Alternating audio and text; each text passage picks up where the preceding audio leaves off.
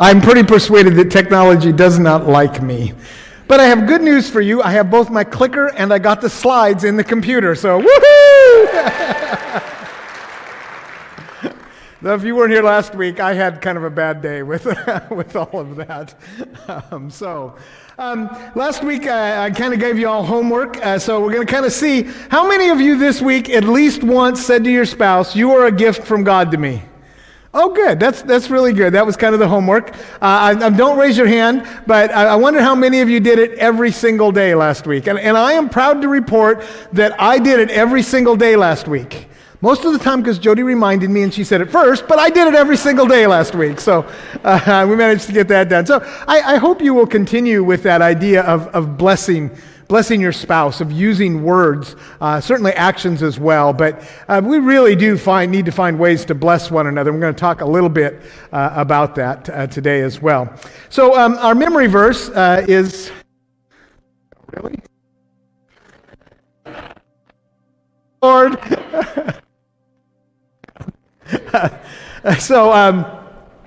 let's say this together. Sorry. Follow God's example as dearly loved children and walk in the way of love just as Christ loved us and gave himself up for us as a fragrant offering and sacrifice to God. Good. Yeah, I love this, and we're getting close to the end of this series. I'm starting to think about a way maybe to put this up here. I love this, walk in the way of love. Man, if there's anything I think that describes being a follower of Jesus, describes Christianity when it's done right, it is walking in the way of love. Amen? That's what Jesus was all about. So this morning I want to talk about the power of ritual and tradition. And this is a picture of our Christmas Eve service where we have a lot of ritual and tradition that's a part of it. I'll be honest with you, growing up in the Church of the Nazarene and in my particular family, there was very little what I would call formal ritual and tradition. We all have a certain amount of ritual and tradition, right? We have ways of doing things in our lives, you know. I remember growing up, people would criticize, those high church that had this, liturgy that they would do. And then I went off to school and discovered that Nazarenes do it all the same. We have a liturgy of our own. We just don't call it that, right? So we all have those kinds of things. And so this is an important part of the faith, and I think there's great power in it when we kind of get to it. So we're going to talk about that. But I just want to see here, what are some beloved traditions or rituals or ceremonies that you had growing up? And I'll share one with me from our family. When our kids were little, somehow we got to watching the Muppet Christmas Carol, right? And so, which is a silly version of it, but when your kids are little, it's kind of nice. And so, like every year, it wasn't Christmas unless we watched that, and the kids kind of got up. And then now the kids are older and the grandkids were there. You want to know what we did over Christmas? We watched the Muppet Christmas Carol now with the grandchildren. And so that's become a tradition in our family, and it's a dearly loved kind of tradition. What kind of traditions or practices were in your family? Just shout them out. Cookies. What? Lefts? I can't say that, but that. I'll bet you guys had, how many of you did anything with Santa Claus? Tradition, okay? That's just a tradition that's a part of it. How many of you wear a wedding ring? Tradition, right? How many of you wear it on your left hand? Tradition. A lot of people in Europe wear it on their right hand, So there's just different ways of doing those sorts of things. Weddings are filled with tradition, all kinds of stuff that are part of that. How many of you shoot off fireworks at 4th of July? Tradition, right? It's a traditional thing we do. How many of you have a big meal at Thanksgiving? Tradition. How many of you have turkey at Thanksgiving? Tradition. See, your life is filled with way more tradition and ceremony and ritual than you understand. In fact, there's a whole bunch of stuff that you don't even think about like that, but that's very important with you. So, I won't ask you to raise your hand, but I'll bet you if I did, all of you would pretty much wait. If you hear the national anthem being played at a game, what do? Stand up. Guys, what do you do with your hat? Take it off, maybe put it over your heart sort of thing. If you're in the military and you're in uniform, what do? Salute. Yeah, though you guys, you understand that's an important kind of thing for us. And if somebody doesn't stand, and doesn't take off their hat, you get a little irritated about that kind of thing because it's an important ritual to us. There's all kinds of ritual with the military that I won't go into all of that. But there's even rituals, kind of around our homes and the things we do. Another Christmas ritual for us is there's a breakfast we eat every Christmas. It's a specific sort of thing. It's my job to take care of it and make it happen. But it's a ritual. And now if something goes wrong, the kids are like, well, why didn't we have Christmas breakfast? Well, I didn't, And so it's a part of it. That we have all of these sort of things built into our lives. And one of the things that happens around secular rituals is it kind of binds us to one another, right? When the national anthem is played and we all stand up, we feel like we're one, we're all together. There are other rituals like that. Like for instance, if you were to hear da da da da da, I mean like in tune, but if you heard that, what happens? Yeah, it's a graduation of some sort, and your kids are walking up, at high school, and mom and dad are going, yes, finally, because they graduate. There's tradition, there's things around that are very valuable to us. And so here's what I believe about this. Sacred ritual is an essential part of raising a great family. And if I could go back and change the way we raised our family, I would do much more of sacred ritual within our family. I would do more of it within our church. And so there's something about this that it forms kids in a way that talk does not. Okay? Talk is important, and please talk to your children about God. But there's ritual that just does more. And we had the Christmas Eve service up there. When my kids were growing up, Christmas Eve was their favorite service all year long. And if you've been a part of our Christmas Eve service, we kind of tell the story of the birth, and we walk through that, and we sing all the Christmas carols and have fun with that. And then at the end, we're down to just the Christ candle, right? We've blown out all the Advent candles of waiting, and it's just the Christ candle. And we give all of you candles, and we kill all the lights in the place. In fact, we work hard at killing every bit of the light. And there's just one little light over here, right? And you can kind of maybe see me. And I'm trying to read my part off of that little piece of light, You've all watched me do that. But finally, I get done talking, and I take my candle and I light it, and I pass it usually to Jody, who's next to me, and I say, Jody, Jesus is the light of the world. And then I pass it the other direction, and pretty soon you hear people saying, Jesus is the light of the world. Jesus is the light of the world. And because there's so many people on that night, we send out missionaries to the dark corners of our church, okay, to bring the light of Jesus in those places. And it kind of begins to spread. And by the end, you saw that picture. You can actually take a picture. It's that light, and the light of Christ is everywhere. That is a tradition that forms us, that deeply formed my children. And you just say, Jesus is the light of the world, and they're at Christmas Eve, again, in that moment, and the passing of the light. So it's a powerful sort of thing that we do. We're coming up on Ash Wednesday. Ash Wednesday is an important time in our church where we come and we talk about the symbols and we talk about sin and death and yet this kind of hope thing, the ashes that represent sorrow and sin and death, and yet they're combined with the oil that is life, and we make the sign of the cross that ultimately is death and resurrection. Resurrection. Amen. Thank you. Okay. Resurrection is super important to us. And so there's power in that. And so I see lots of you that'll have pictures on Facebook with your whole family with the ash crosses on you. That's tradition that's rich, that forms us. And here's what I know about Jesus. Jesus grew up deeply immersed in tradition and religious ritual. I mean, there's all kinds of stuff. You know this, that Jesus didn't grow up as a North American boy, right?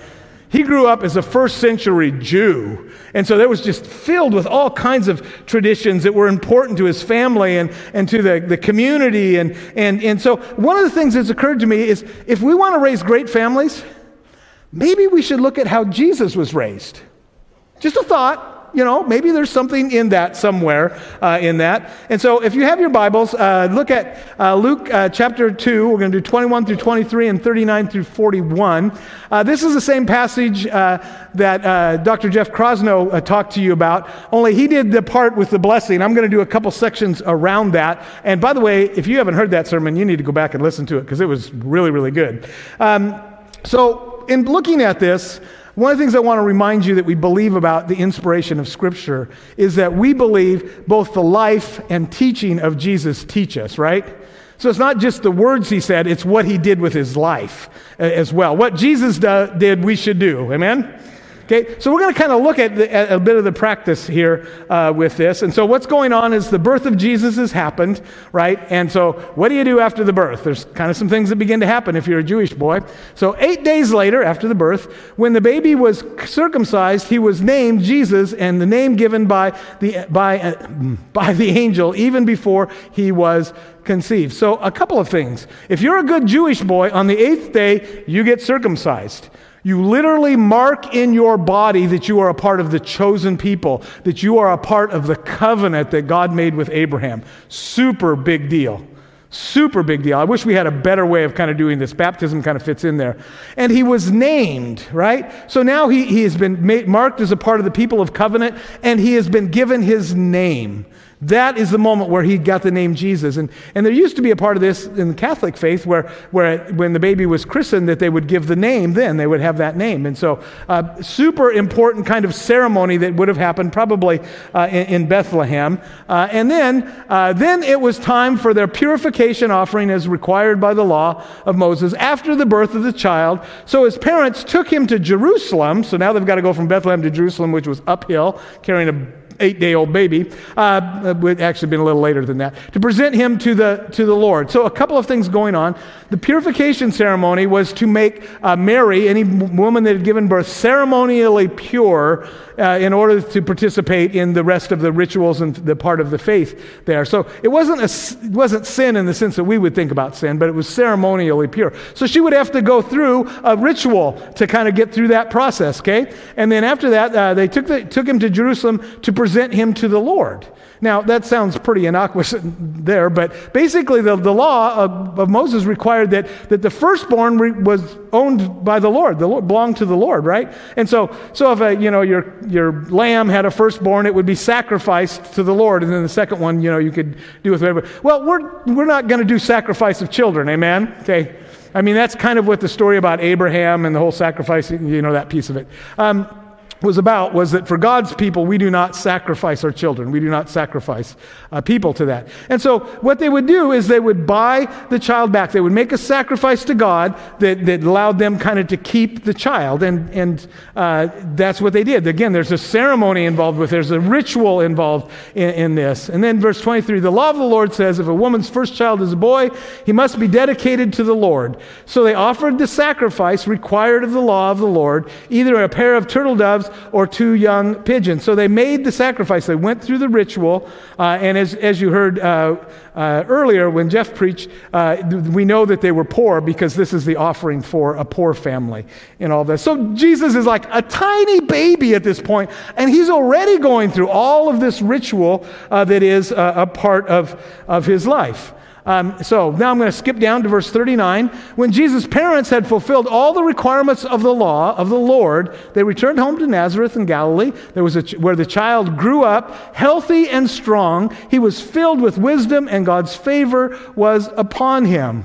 And the key in this is when Jesus' parents had fulfilled all the requirements of the law. And so what you are seeing here is the idea that he's done everything he's supposed to do, and all the rituals, all of the ceremony that was all a part of that. And so then the next time we see him, moves on, down to 41. Every year, Jesus' parents went to Jerusalem for the festival of the Passover. Every year, which was required of Jews to go there for Passover. But this was probably a 3-day journey with kids and with all of that, and uphill to Jerusalem. So it was a big deal to do this.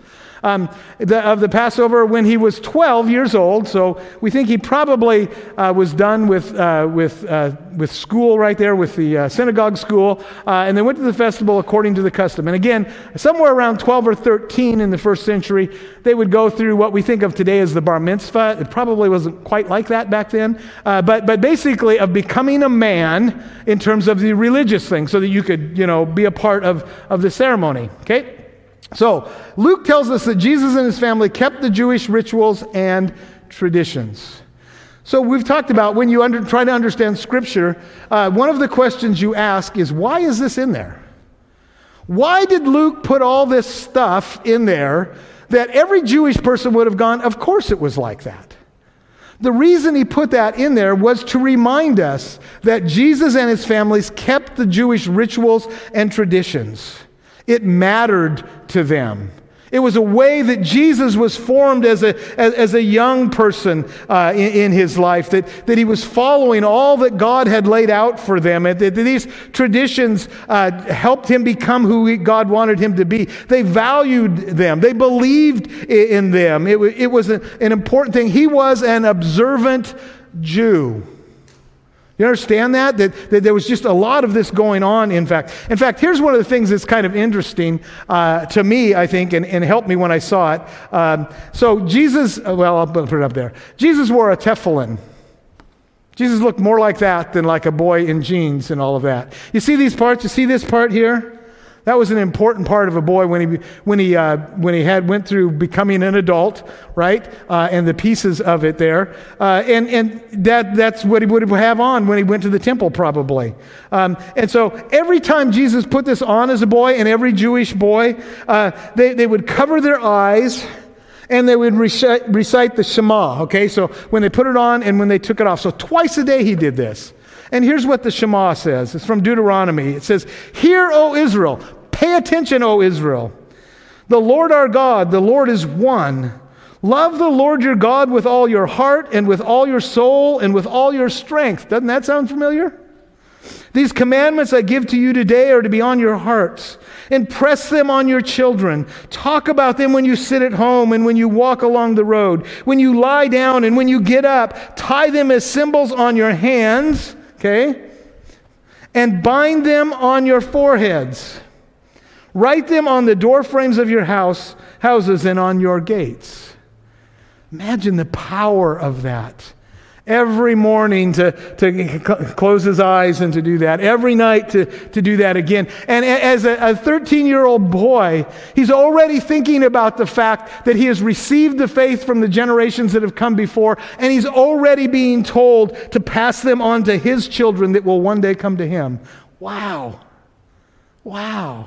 There are not very many things we do every morning and every night that relate to God. I hope you do devotions and you connect, but such a powerful ceremony for him. And then there were lots of other rituals. There's just a long list of rituals and holidays and things that went on. And so I'm going to give you a little test. This is not for those of you who went to seminary, because I know we have some of those here. How many major religious holidays do you think Jews had in the first century? Oh, you're all chicken, aren't you? 14. In addition to that, there were 5 other minor kinds of holidays. So think about that for a minute, because some of these things were 8 days long. So that's like one every month, and a couple of months where you have a couple of them in there. And some of them involved a lot, like going to Jerusalem and all of those pieces of it. And so there was this big kind of piece of religious engagement that was so important to them, and the rituals that were a part of it. And then Jesus added some that kind of happened in Christian faith, like baptism, right? I mean, that's a sacrament. That's a big deal. That's something that forms our children as they come up. And we had like 16 baptisms this year, which for us is amazing. And there's something that God encounters in there. One of our general superintendents likes to say, something happens in the water. I think that's true. I've just seen it over and over and over again, where people say to me, "I know, Pastor, I got baptized because you seemed to think it was important, and that way you'd quit bugging me." I'm allowed to wholly bug you, right? H-O-L-L, well, anyway. But something happened when I came up out of there. There's a sacrament, a religious practice in all of that that's a part of it. The Lord's Supper that we're going to take together. The foot washing that we get a little uncomfortable with, but it's okay. Reciting the Lord's Prayer. He gave us a prayer to pray, did he not? Okay, he told us to do that. Laying on of hands, anointing with oil. And then the biggest one that was a part of Jesus' life was Sabbath or Sabbath. Observance was the most important ritual or tradition. You did not break Sabbath. That was a really tough kind of thing. And honestly, for me, when I was growing up, Sabbath basically meant you can't go outside and play. When I was really little and it was really strict. Anyone else have that rule when you'd have to be my age? Yep, some of us had that rule because it was Sabbath, so you didn't want to do anything, which entirely misses the point of Sabbath. So let me tell you a little bit about Sabbath for Jesus in his time, because this is powerful, and we're gonna execute. We're gonna do some of this at the end here. At Sabbath began at sundown, basically on Friday, going into Saturday, which was the seventh sort of day, and it began with a woman of the home lighting the Sabbath candles together, okay? And so she would light, there would be candles and a cup of wine and some bread, 2 loaves of bread. And she would light the candles, okay? And then she would do this 3 times where she kind of pulls in the light, if you will, that is a part of that. And then she would cover her eyes, and this is what she would say, in Hebrew, of course. In fact, they would actually sing this, which is really cool. I wanted to play it for you, but I couldn't quite make it work. This is what she would say with her eyes covered. Blessed are you, Lord our God, King of the universe, who sanctified us with his commands and commanded us to kindle the Sabbath candles. In fact, that up here. Blessed are you, O Lord, our King of the universe. And you can kind of see the thing here. And imagine in this moment, the children are watching. The little girls are watching, knowing that one day that will be their role in all of that. And then they would bless the candles and the wine and the bread. And then, this is where it gets really, really cool. Then the husband would bless his wife. From Proverbs 31, I won't read that to you. Go back and read it. It's a wonderful passage about this wonderful wife.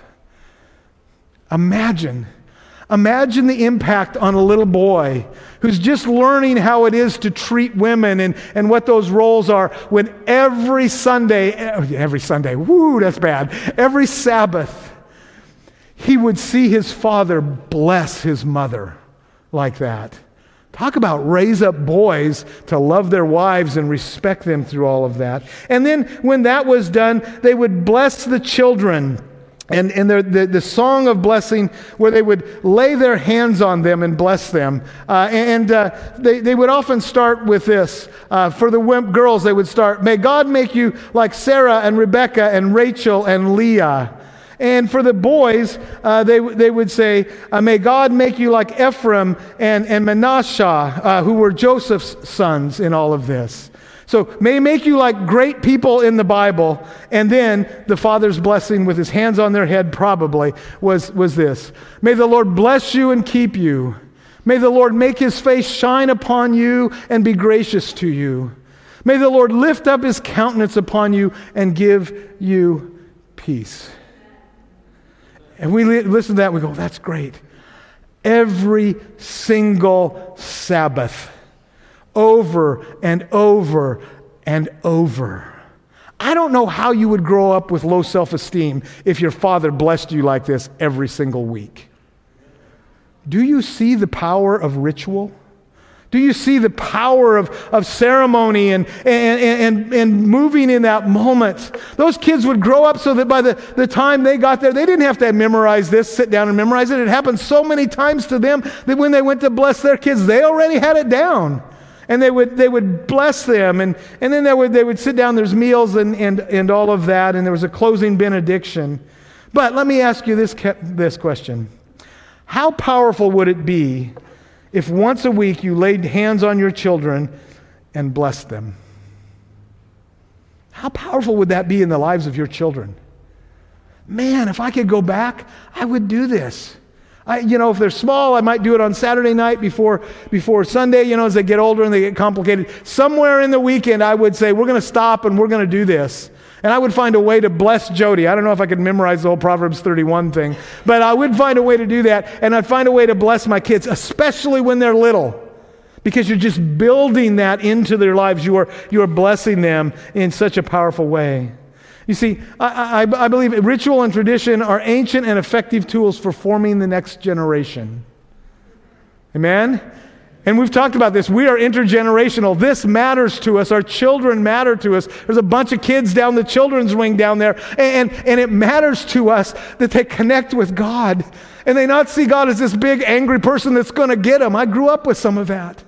But they see this God that blesses them every week, that blesses their mother every week, that blesses the family and that's for them and is be with them from the generations that have come down into the generations that will follow after them. Do you see the power of ritual? Such an important sort of thing. And then ritual communicates in ways that words cannot. I'm a words guy. I like words. I like to preach. Have you noticed that?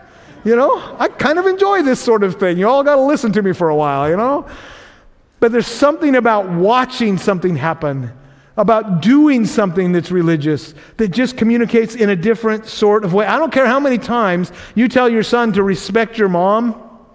When you bless her every single week, he gets that you respect mom. Okay, I don't care how much you tell your kids, hey, you're a great kid. Good job on that. You scored that soccer goal. That's nothing compared to pronouncing God's blessing upon them. It's just something powerful. And Jesus observed way more ritual than that. We don't have the time to go into it. But maybe there's something for us to learn from Jesus and from the Jews of the first century in forming the next forming the next generation. Because I believe that the power of sacred ritual. All right, I'm going to run through some of these real quickly because we are out of time. But it connects us to God. Ritual connects us to God. Okay, and then connects us to each other. There's something about that ritual that connects us to each other. Whether you stand up for the national anthem or whether it's taking communion together, it connects us to our past and God's future. For generations, they had been doing this, and for generations, they would continue to do this. That grounds you in a unique kind of way. And then it invites God's presence into whatever we're doing in those moments. So the time we have left, we want to, and by the way, make ritual fun and meaningful. Make family devotions fun and meaningful. I've said this before, but don't just read the stories in the Bible. Act them out with your children when they're small. So, you're telling them the story of Jonah. You'd think I could remember that after all that school. I might need a refund on my seminary education. The story of Jonah, and rather than just reading them the story, get down on the ground and tell it to them. And when the whale swallows Jonah, swallow a kid. You think they'll remember that story? They'll remember that story. Make it fun. Make it fun in all of that. And so what we want to do now is we're going to do two things. We're going to practice family communion, which means that you guys serve your families rather than us serving them. And so there's elements here. You can come down and you can get a plate and a cup. There are 7 wafers on there. So if your family's bigger than that, just pour another plate together and designate somebody to do that in just a minute here to come down and do that. And then the thing when they take the bread and they get ready to dip it, the body of Christ broken for you, say that. Then when they dip it, you say, the blood of Christ shed for you. And if you can't remember all of that, it's real simple. It's actually on the insert in your bulletin, so if you want to hold on to that, simply say the body of Christ and the blood of Christ. That's fine. And if you can't remember any of that, just serve them communion, okay? God's not going to mark you down on points if you don't get this right. And then the other thing I want to do, even before we do this, is I want to create a space this morning for you to bless your children. If you have children here, in just a minute, I encourage you to go get them and bring them in. And I'd love for you, and again, this is on the back of your bulletin insert as well. You can put your hands on their head and then say, may you be like, and pick your favorite Bible character, okay? And then, may the Lord bless you and keep you. May the Lord make his face shine upon you and be gracious to you. May the Lord lift up his countenance upon you and give you peace. And again, that's all written on the back. And so one of you can hold it and one of you can do it, or you can hold it and do it with one hand. But I know I'm pushing you into discomfort, but I'm pushing you into discomfort of doing something that can be powerful for your children. And that's worth a little discomfort. Amen? Amen? Okay, just make sure we're on board with all of that. And so I've asked the our band, if they would participate in this. So they're not going to come up here. We may have a little silence at first. We will also make regular communion available both in tinction, and we have the self-contained pieces if you're not comfortable with that, or you don't have anybody. But you can pull in your family, pull in friends, pull in your life group to form a little bit of a circle. And if their circle doesn't include any children, then just jump right to communion. But we want to worship the Lord in this powerful sacrament of communion and the ritual of blessing our children. Amen? Let me ask God's blessing and presence upon the elements. Father God, we come to you with great joy and great thanksgiving, Father, for all that you have done for us. Thank you, Father, for the power of ritual that so formed Jesus. Help us, Father, to do that in our own homes and in our church, Father. Help us to develop the ritual, develop the things that form the next generation, Lord. And Father, I pray now that you would inhabit these moments, inhabit these elements, the broken body and your shed blood, Father. I pray, Lord, that you would speak by your Spirit to each of us as we come to this moment, Lord. To those that need encouragement, that you would give them encouragement. To those that need guidance, you would give them wisdom, Father. Whatever the need, Lord, that you would be here in a powerful, powerful way. We're reminded that on the night you were betrayed, you took the bread, and when you had given thanks, you broke it. And you gave it to them, saying, "This is my body, which is broken for you. Whenever you do this, remember the price of our salvation." After supper, he took the cup, and when he had again given thanks, he gave it to them, saying, "This is the new covenant in my blood, which was shed for you. Whenever you do this, remember that we're a part of the new covenant, and one day he will serve us in heaven." Father God, we thank you for this gift. We pray now that you would bless it, and we ask this in the name of the Father, and the Son, and the Holy Spirit. Amen. Hey church family, thank you for watching this video. It is amazing that you consider this your church home. If you do consider this your church home, we would ask that you would share this video with a friend. If God has been speaking to you, we would hope that you would share this message. As always, like and subscribe so that you don't miss a single video, and tune in each Sunday at 10 a.m. on our live stream, or you can join us in person. We'll see you next week. God bless.